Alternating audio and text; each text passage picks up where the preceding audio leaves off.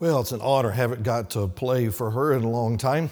And those were some very, very, very special years. There's no way that your pastor or I or Christy, either one, could convey those times. And I look forward to your pastor has and will be doing that for others, just paying it forward. And I know that he'll know the satisfaction of having the privilege of investing in people that you are convinced want to do exactly what God wants them to do and are sold out to God. And when he uses the term all in, he's not just talking about you.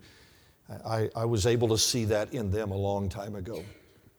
And so I'm just thankful that the Lord lets us invest in people like that, and the Lord will bless your church in that way in the years ahead as well. And so the messages that have been preached this week, some have been directly missions related and others have not. And I want to address something your pastor mentioned this morning when he talked about a healthy church, a healthy congregation. A healthy organism just grows. It just does because it's healthy. What keeps something from growing is problems in that health. And things that would hinder that growth. And if you can just keep those things out of the way, a healthy organism grows. And that's true of churches in every way and in the way of missions. In that if a church is healthy, then it is going to grow in missions. Its missions heart is going to constantly expand. Now, one of the differences in your pastor, and I never was an evangelist. I don't have the gifting, the heart of an evangelist. I've only known the heart of a pastor. And therefore, it's not my strength to go in and preach on a topic like an evangelist would do. I am a pastor-centered preacher. And so I have to be careful when I go other places that I don't try to actually pastor there, but I preach messages that are meant to try to help strengthen the culture of a New Testament church. And so that's what I've dealt with tonight. And I want to end with a message that's not a missions revival ending message. I'll just tell you that that's the case, but it does deal with that which I have in our own church and in trying to help other pastors that I've been able to be a part of their lives and being there, something that ends up squashing so much in a local church that keeps it from being a healthy organism that grows, and it's something that you control. And so I want to deal with that in the message tonight. Turn to Matthew chapter 15. Stand together with me if you would. Matthew chapter 15. There is not a church alive that does not deal with this. And the churches that this gets the best of them, they end up being casualties. The churches that find a way to conquer this, God can use mightily. You're saying, what is it? Well, remember I told you about that inductive preaching this morning? I don't tell you until we get ways in, so you're going to have to pay attention, and you'll see as we get about a little ways through. Matthew 15, verse 21. Then Jesus went thence and departed into the coasts of Tyre and Sidon.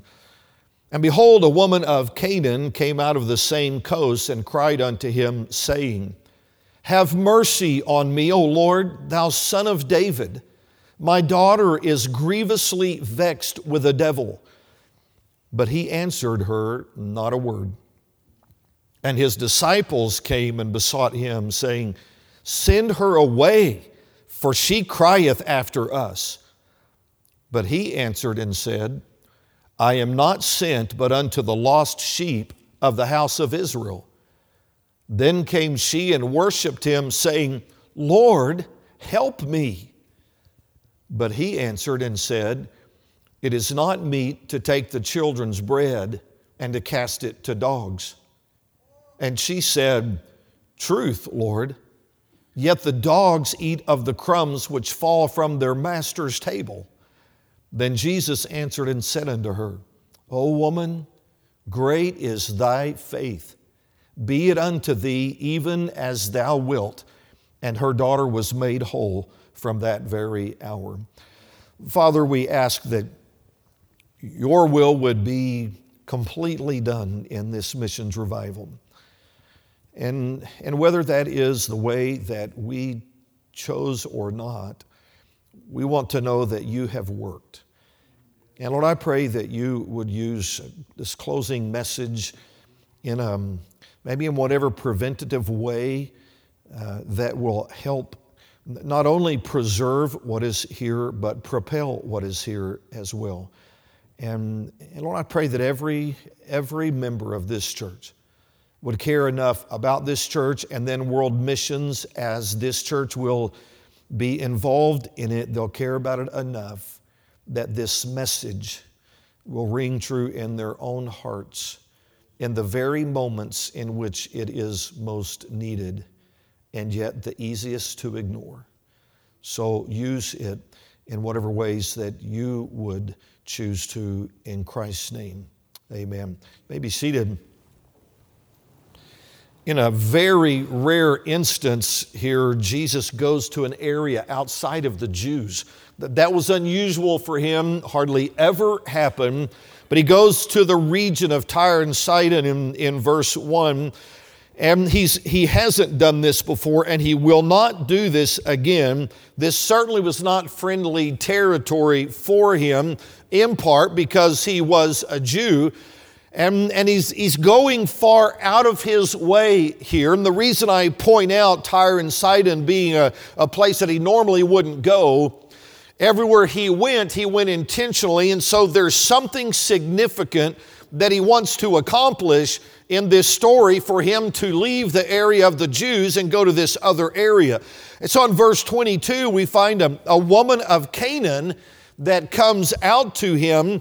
And it doesn't need, you don't need to be informed of the fact that a Canaanite is not one that would be somebody that the Jews would fall in love with, or the Canaanites would be in love with the Jews. They were the absolute worst possible race to a Jew, the worst kind of Gentile, because they were the ones that kind of had the overall term of Canaanite in the land when the children of Israel went into the promised land, when Moses led them up to it and Joshua led them in, and then all the Canaanites, all of the various forms of them are in the land of Canaan. And particularly the Canaanites specifically, they were known for worshiping all these other gods, such as Baal and Astarte and all of these.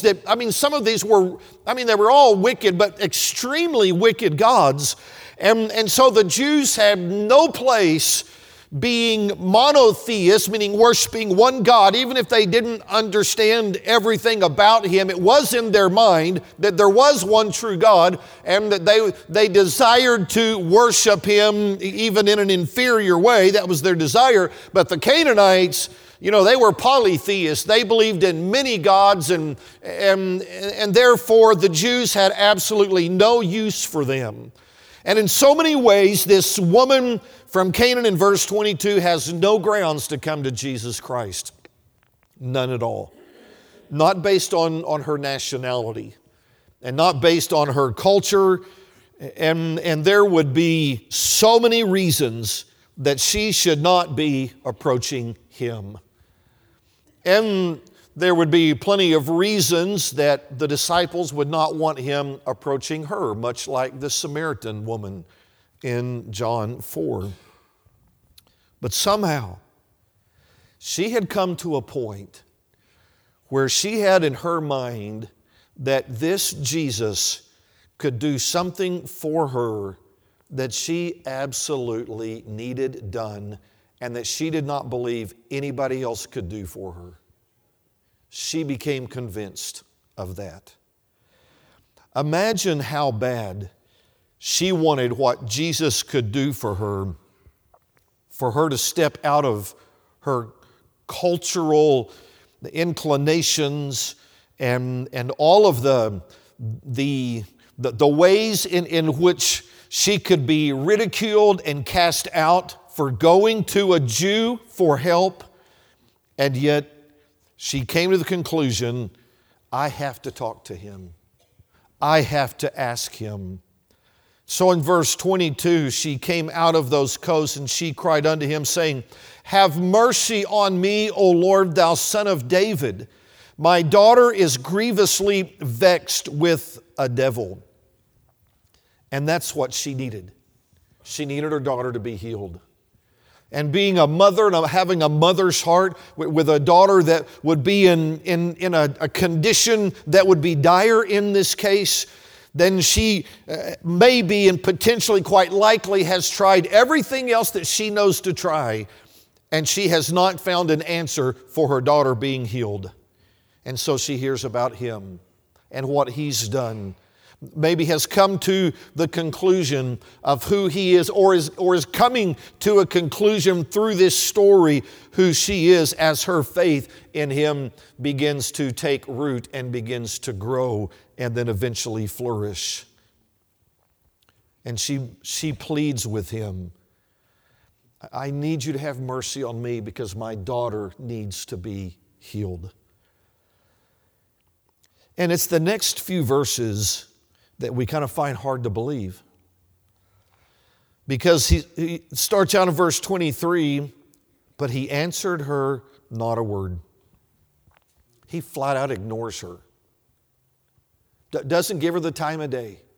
This is Jesus Christ, the Son of God who came to seek and to save that which was lost.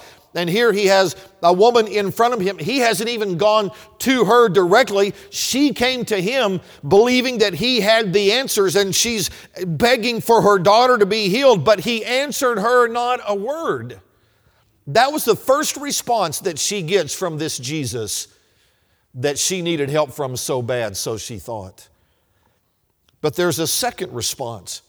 The end of verse 23.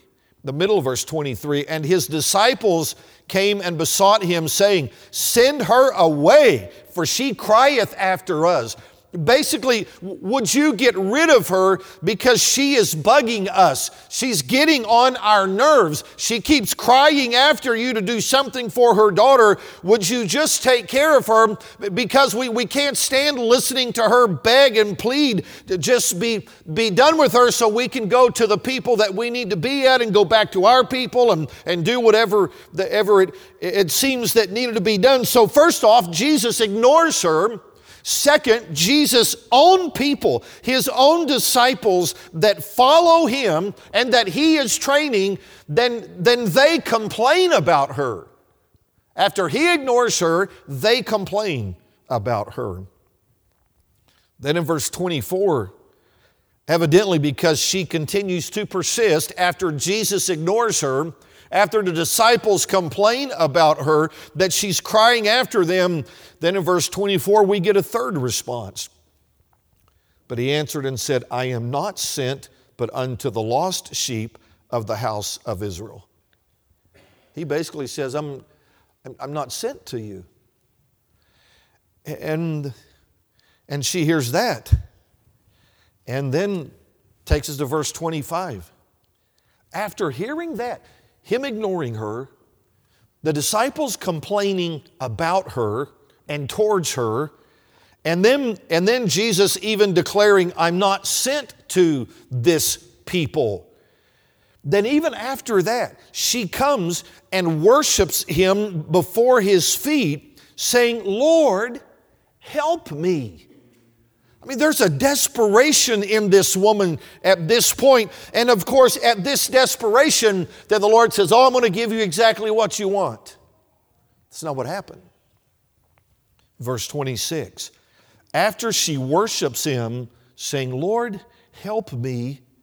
But he answered and said, It is not meet to take the children's bread and to cast it to dogs. My goodness, so he ends these responses with what she could take as an outright insult. I mean, what an insult. It's not meet to take the children's bread and to cast it to the dogs, meaning, the children would be, those who would be of the master's family, and which the Jews would be considered the privileged But he says it's not meet to take the children's bread and cast it to the dogs. So don't take that which is left over from the children of the children of the Father, of the Heavenly Father, which they would consider to be the Jews, and cast it to the dogs of those that would be the Gentiles, of which she would be one. And so this is an insult to her. And yet, after 4 different rebuttals from him, starting with silence, then after that last insult, then she comes back with verse 27, and she said, "Truth, Lord, yet the dogs eat of the crumbs which fall from their master's table." Wow. First of all, that she believed that that was true, and that he had something to do with the master. And she knew still in her heart that if somehow I can break through, he has what I need. And thank goodness verse 28 comes, because I don't know that I could take much more of that story. Then Jesus answered and said unto her, "O woman, great is thy faith. Be it unto thee even as thou wilt. I am going to do that which you requested." And Jesus heals her daughter from that very point, commends her faith, and gives her what she requested, simply because it became very obvious she believed in him. And oh, what that did for her. And it is interesting to me, as Jesus is trying to bring her here into real faith to him. And there's so many nuances of this passage that we could come from, the aspect of God healing her daughter, of Christ healing her daughter, and the faith as it develops, and her belief in all of those things would be valid.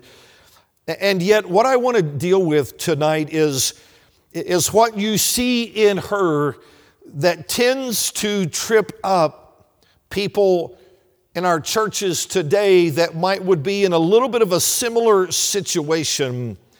And our interest in her interaction with Jesus Christ and what we learn from it. Because I read this story, and one of the things that I wonder is why did this story last even as long as it did? Why didn't this woman just walk away as soon as she was rebuffed? I mean, we have no idea what she overcame to come from where she was to the point to where she would ask Jesus, this Jew, this hated Jew, this hated race, in some ways this nationality that they had. What is it that brought her so far to the point where she would ask him, and then she asks him and pours out her need and her burden to him, and yet he simply answers her not a word? Why didn't that woman realize he's not interested in me? He could care less. He is not what I thought he was. I don't know what I heard. I don't know what all those people said about him, but that's not who I thought I was encountering, because he completely ignored me. He didn't even flinch when I told him about my daughter. This could have been a really short story, but it wasn't. Why doesn't she get her feelings hurt and decide he's not worth it? Maybe he isn't so special after all. Why does she go on? Why does she tolerate that after he ignored her, the disciples complain, say, "Get her out of here"? Well, surely if maybe she thought in her mind, I don't think Jesus heard me when I told him about my daughter, so I will say it louder and I'll repeat it. And then she realized, no, there's more to this, because the disciples are begging him to get rid of me. So if that's what he trains his disciples to do, he must have heard me. I'm done with this. But yet she cries after them still. And he says, "I'm not sent to you." Well, surely now he has spoken. And he has spoken clearly, basically not sent, but to the lost sheep of Israel. Well, that's clear. If she had mistaken the fact that maybe Jesus didn't hear her, and that the disciples cried after, but I still haven't heard from him. If I can just hear something from him, then I'll know. Okay, so now she has. And he says, I'm not sent to you. It's how she would interpret that. And yet, goodness, she goes one step further. I have no idea why. She says, she worships him and says, Lord, in her desperation, help me. And then she has that insult. I have no idea why this story lasts that long. But two things seem to step out of the text and grab us. Number one is what she wanted for her daughter. She wanted it really bad. What she wanted for her daughter, and she wanted this really bad. She loved her daughter so much, and maybe had watched what her daughter had dealt with this being vexed by a devil, and whether that was a literal demon possession, or back then many times they would consider that a sickness was a demon possession, and either way they were seeking a healing, whether it would be a casting out a demon or whether it would be healing from some sickness. She had watched her daughter deal with that, and quite likely, or potentially a husband not involved here, and maybe she is all that her daughter has left. Whatever all the other factors are, what she wanted for her daughter, she wanted very bad. And second, she had to evidently believe that he had the answers among all others. Otherwise, if either one of those things were not true, she would have been gone after the first ignoring, or certainly after the complaining from the disciples, or third, after his first statement that he's not sent to her, or certainly after the insult that she received. But she continued.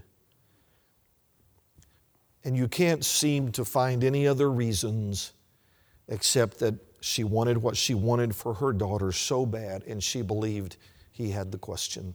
He had the answer to her question. Which begs us to think about this. Could this mother really have afforded to be offended? Could she afford that? I mean, what would she gain by being offended at Christ?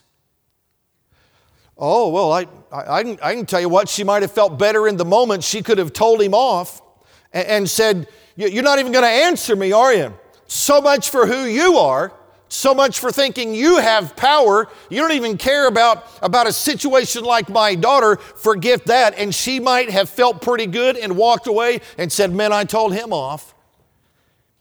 But she walked away, and her daughter is in the same condition. She did not gain anything significant by being offended. I mean, she can feel like, okay, man, I got to say to him, I got to give him a piece of my mind because of the way that he treated me, and the way that those disciples acted, or what he said, or the fact that he didn't give me the attention that I think that I needed. And she could feel like, okay, well, now I know that he's an imposter, and so I don't have to worry about that anymore. And so off she goes, but she goes in the exact same condition with her daughter in that condition than she was when she came. So what does she gain by being offended at Christ? Maybe a momentary good feeling of telling him off, but that's it. What does she lose? Her daughter. She loses the chance for her daughter to be healed. And this woman demonstrates to us not just the aspect of faith, but part of what the story of faith that is here, what that is wrapped around, is a woman who came to the realization that what she knew what her need was, and she recognized it enough that need, she would do anything for that need to be met. And that second part is that she believed that Jesus Christ was the one who could meet that need more than any other. And because those two things were true, she would not allow even the worst of things that happened here to bring her to the point of offense because of what it would have cost. And I'm telling you, there is both a natural and a satanic conspiracy to use offense against you. And it's that which might be, humanly speaking, what hinders more churches from being healthy organisms because they get full of offense. And people get so sensitive that they have lost sight of how bad they need what happens here and where the only source for getting what they need is. There are going to be those in your life. There are going to be those that God puts in your life who He wants to use to help you obtain that which you need most.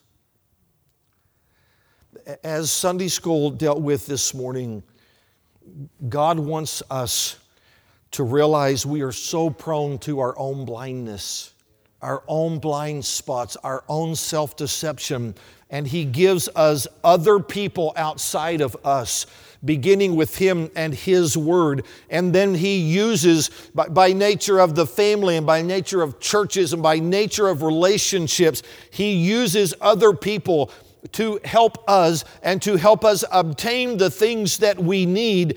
And there are the people that God puts in your life that He uses these to help you like nobody else can help you because He put them there. God uses them in a way that He doesn't use others. He doesn't use people equally. God does not always choose the same people to help us that you and I choose. He has wisdom beyond the wisdom that I have. When I go picking and choosing, here's who I think will help me, and I think she can help me, and I think he can help me, and I think these can do good for me. No, God has said, no, let me tell you by putting some positions in place, the people who can help you the most. And I'm going to use them to help you get the things that you need that nobody else can do for you. And unfortunately, there's a human tendency and a satanic conspiracy to cause us to want to cut those very people off. And more times than not, simply through offense. Well, who are they? Well, first, let's apply it to who the text applies to. God Himself, Jesus Christ. There's no substitute for Him. I mean, He's it. If you want salvation, there's no salvation in any other name other than the name of Jesus Christ. You know, you want to get to the Father? There's no other way to the Father but by Him. There's an exclusiveness there, and He is the answer to so many things that you need, and He has answers to circumstances that is the only solution that you have to some of the things that you might face. You cannot afford to get offended at God. You can't go through some circumstance in your life and decide, well, okay, if God's going to allow that in my life, then forget Him. I don't need Him in my life. Let me tell you, friend, you cannot afford to do that. You need Him too bad. And you think, okay, well, I did this for Him, and then He didn't do this for me, and I've come to church here faithfully. I've surrendered to the mission field. I've surrendered to the ministry. I'm a faithful worker here, and yet God did not fulfill my expectations at this, and the next thing you know, somebody is offended at God. And the very same God that we just sang about with man, it's impossible, but with God, man, all things are possible with God. So you can't afford to get offended at Him. It's like we talked about with Elihu the other night. You know, God doesn't always explain Himself, but He's God. And He can meet needs at a level that nobody else can in your life. And if you get offended at God and there's this separation between you and Him, and you start going through something challenging in your life, that you are going to find an empty place that only gets bigger, and you're going to find a bitterness that is going to eat you alive because you decided that God was more of the problem than the solution. You cannot afford to get offended at God. It will cost you immensely. I don't know what's happened in your past. I don't know everything that happened in your childhood. I don't know everything that some spouse has done to you. But God did none of those things to you. You can say, well, God should have stopped this or stopped that. I can assure you, and I hope that you have enough confidence in God that one day when you get to present that to God, that God's not going to say, whoops, I missed one. You and I, in our human comprehension and reasoning, there'd be a lot of things that it doesn't make any sense for God to say, to explain to us, because we can't comprehend it with human reasoning. It is only with the divine mind can you comprehend all that God does. And I am confident that the worst things that I've seen happen in people's lives, that I myself would say, God, I don't understand this. One day when I have a chance for Him to roll back the veil and show us everything that was involved, we're going to say, what a good God we have. Amen. You cannot afford to get offended at Him. Now, and then I tell you, not just God and Jesus Christ, but I'm thankful that God gives parents for that purpose as well. I realize not every home is the perfect environment, but God gave us parents to give us direction. And I would say to the younger kids in the room that you need to realize that out of now 8 billion people on the planet, out of 8 billion people, God chose 2 to be your dad and your mom. And you need them. And they're going to help you obtain things that nobody else can help you like they do. And if you're a youth, you come to a point where as you grow, you start spreading your wings and getting ready to be, you know, your own person, and that is supposed to happen. That's what God designed, that parents have children to raise them, then to be responsible adults, and they go out on their own and they do their own thing. And so God gives parents to do that, but sometimes youth get to spreading their wings a little bit too early and lose sight of the fact that I still need my mom and dad. Because God chose them. I didn't choose them. God chose them to do things that only He can do through them. And you can't afford to get offended at them. You need to be reminded one day you're going to get the text that Luigi got today. Your mom's about to die. Your dad's about gone. You can't afford to live in offense with your mom and dad, because there are things that you need. That if you have to realize that I need these things in my life so bad, the blessings of God, that you're going to have a good relationship with your parents. And then that you realize there are things that you can't get anyplace else. There's no friend who is going to do for you what your parents have the potential to do. You have a spouse. And you need what each other can provide. And marriages are too vitally important for a spouse, a husband and a wife, to spend more time offended at each other and arguing and bickering with each other than they do being able to have some peace and doing what is necessary for them to get along and to actually enjoy being together rather than bickering against each other all the time.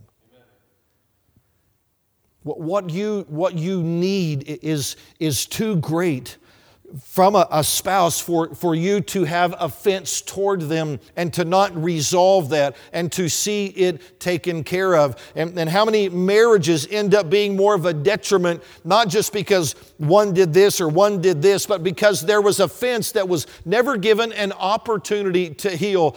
I want to take a moment and I want to remind you about what a wound is and what a scar is. You recall Thomas came in and Jesus had come first and Thomas wasn't there and the other disciples were able to see him, but then Thomas said, I'm not going to believe that it's him until I can see those wounds. And one of the things that tells us that whether we take it from there or we go all the way back to Isaiah, finding out that he was prophesied to be identified by his wounds, that Jesus was identified by his wounds by the disciples. And even in Revelation 4 and 5, the Lamb on the throne, as it had been slain, is still be, in some ways, he's going to be identified by his wounds. And you too sometimes are going to be identified by some of those things in your life. They have these identifying factors, but God designed our bodies to illustrate something to us, that every wound is meant to turn into a scar. And a scar is a memory of a wound that does not hurt. And the moment that our bodies encounter a wound, then God designed our bodies immediately.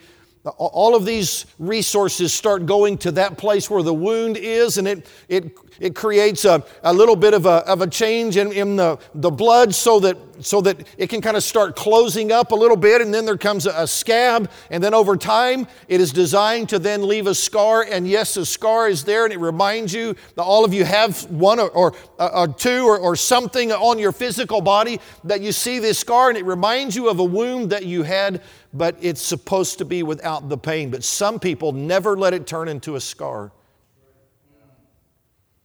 There's some of you tonight probably living with open wounds. And maybe it scabs over, but then there comes some kind of an offense, and you rip that scab off, and boy, and it's a fresh wound all over again. And there are people that they've had the same wound year after year after year. The point is not that the wounds aren't real, but God's grace enables those to turn to scars and to be free from pain. And many a marriage needs to let a wound heal. And there not to be an open offense. Obviously, one that I would emphasize tonight, because I'm preaching to a church, is that God in His wisdom chose there to be a spiritual overseer at a church.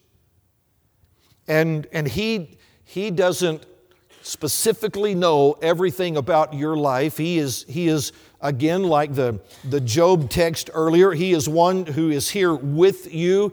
The churches aren't pastored by evangelists because they're not with them. They are pastored by pastors who are with them day in and day out. And it gives him a sense of what to preach to a congregation as God gives him just a clarification of the Word, the same Word that you can read, but he knows application that he can give. And God puts a pastor here to provide that kind of meat and potatoes that people need so that they can learn and they can grow from that. And He gives a pastor, I'm convinced because He holds a pastor accountable, eventually it gives account for his pastoring, that God gives some discernment as to how to lead a congregation. And there are things that you need from a pastor who is the primary third party in your life, God-ordained third party that God uses in your life, and he's not optional. And God puts him there to do things in your life that you need more than just about anything else in your life once you're out of the house. Church member, you need a pastor. And you cannot afford to be offended at a pastor. The one who preaches the Word of God to you service after service after service. What do you gain by being offended at the one that God has placed here to preach to you? You know, I know obviously God is perfect. And your human authorities are not, but they don't have to be perfect to help you. God chose them in their imperfections. And you have to be careful because we do reap what we sow. And if one says, well, I don't have to follow my pastor because he's got his own weaknesses, well, so do you. And you better be careful because the day may come when you wish that somebody would submit to you for their own good, but they're not going to because they see your imperfections. And you might have demonstrated to them, well, if somebody's imperfect, you don't have to follow them. Well, then we would have no authority anywhere because there are no perfect people. Members and families cannot afford to be offended at spiritual authority that God places in their life. You may have to come to a point where you say, okay, I just can't follow anymore. Then you need to go someplace where you can, where there's a pastor that you can set under and say, I'm going to soak up the Word of God from him. You need that. You have to have a pastor. There is no other God-ordained position in your life that God Himself uses to instruct you spiritually. You can get a lot of counsel, and you need to, but God said there is one that I want Him to be able to lead you, and He needs to be able to do it with joy and not with grief. And you know why? Because that's unprofitable for you. You watch it over time.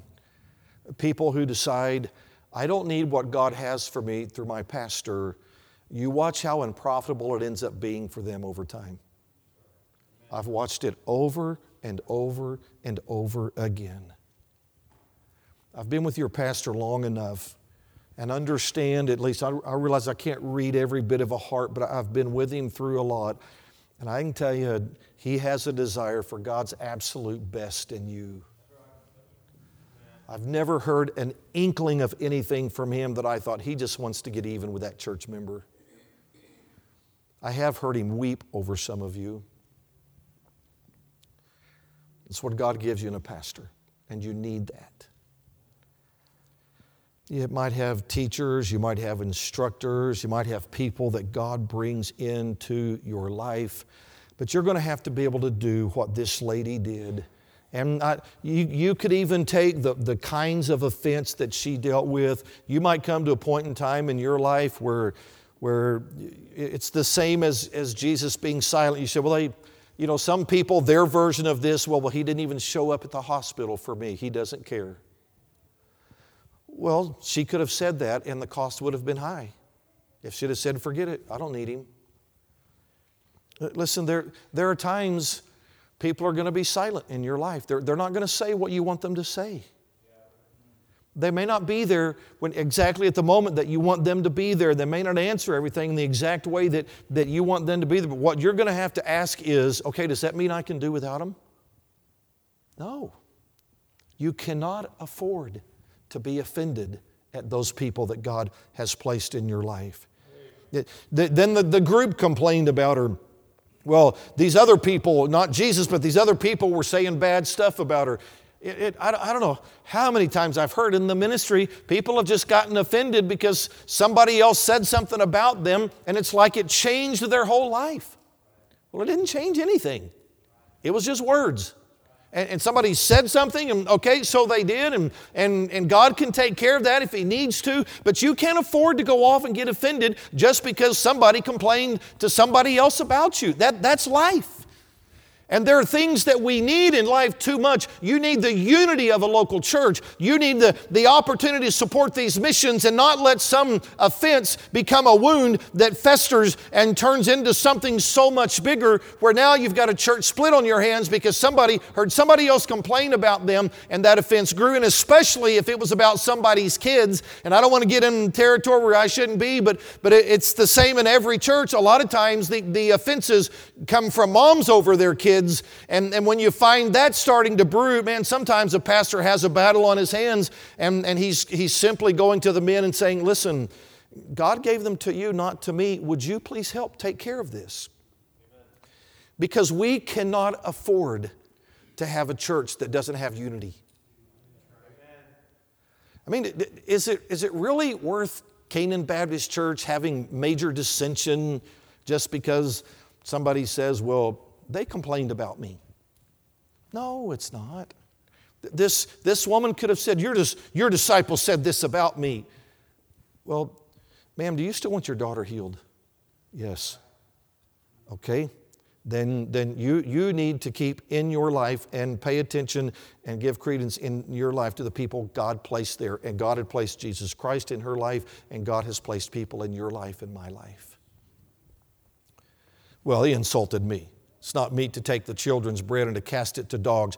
Well, that sounds like an insult, but Jesus wasn't actually insulting her. If she would have taken it that way, it would have cost her a lot. And the fact is, maybe she was going to have to say, okay, maybe that sounds like an insult, but I need my daughter healed. And so I'm not going to be that sensitive to the insult to let that happen. And getting to the end, and she's finally able to say, but this is really what I need. And I'm going to have to trust you for it. And Jesus met her need. So I want to ask you tonight, do you realize there are things that you need in your life so bad that you refuse to let offense stop you? That you recognize, my family needs a church like this. My family needs a church that stands where this church is. My family needs a church that is unified. My family needs to see a mom and a dad, or they need to see a marriage that works this well, and they need to see people who care about people's souls. And there are just things that you would realize that you need so bad that you'll decide, I can't afford to get offended. I can't afford to do without that. And then that you would recognize there are people that God has placed that we need something from too much. And we cannot afford to get offended, particularly at them. Maybe there's something that needs to be done in a family tonight. Maybe some things that need to be done in a church. Church, it wouldn't hurt to be preventative about this. Amen. That you say, I love our church so much, and what God is doing here, man, I love it so much. I'm going to do everything I can to protect it. So protect it first in your own heart from offense. And then you be one to protect it from other people's offenses as well. Don't take up other people's offenses. It can do the same damage. I was so thrilled this morning to come into men's prayer meeting, and I hadn't been at men's prayer meeting here in a long time, and to see such a greater number of men together and men praying. Man, that is so vital. You're going to love that so much, even more through the years, because it just builds a camaraderie among the men. But man, don't just be ones that show up at men's prayer meetings and say, well, we're going to show up to that. When you come, man, be that camaraderie. Be those men that are clear. Listen, God is doing something here. It's obvious. He's given us a pastor that loves us and preaches to us. And he's blessing you in some significant ways. And you decide, boy, we need this so bad. Our families need it, and Covington needs it, and the surrounding communities need it so bad that we cannot afford to let an offense wreck it. Would you be willing to really beg God tonight? Say, Lord, don't let it happen to me, and let me help avoid it in other people as well, because we value it so much. Let's stand together, every head bowed.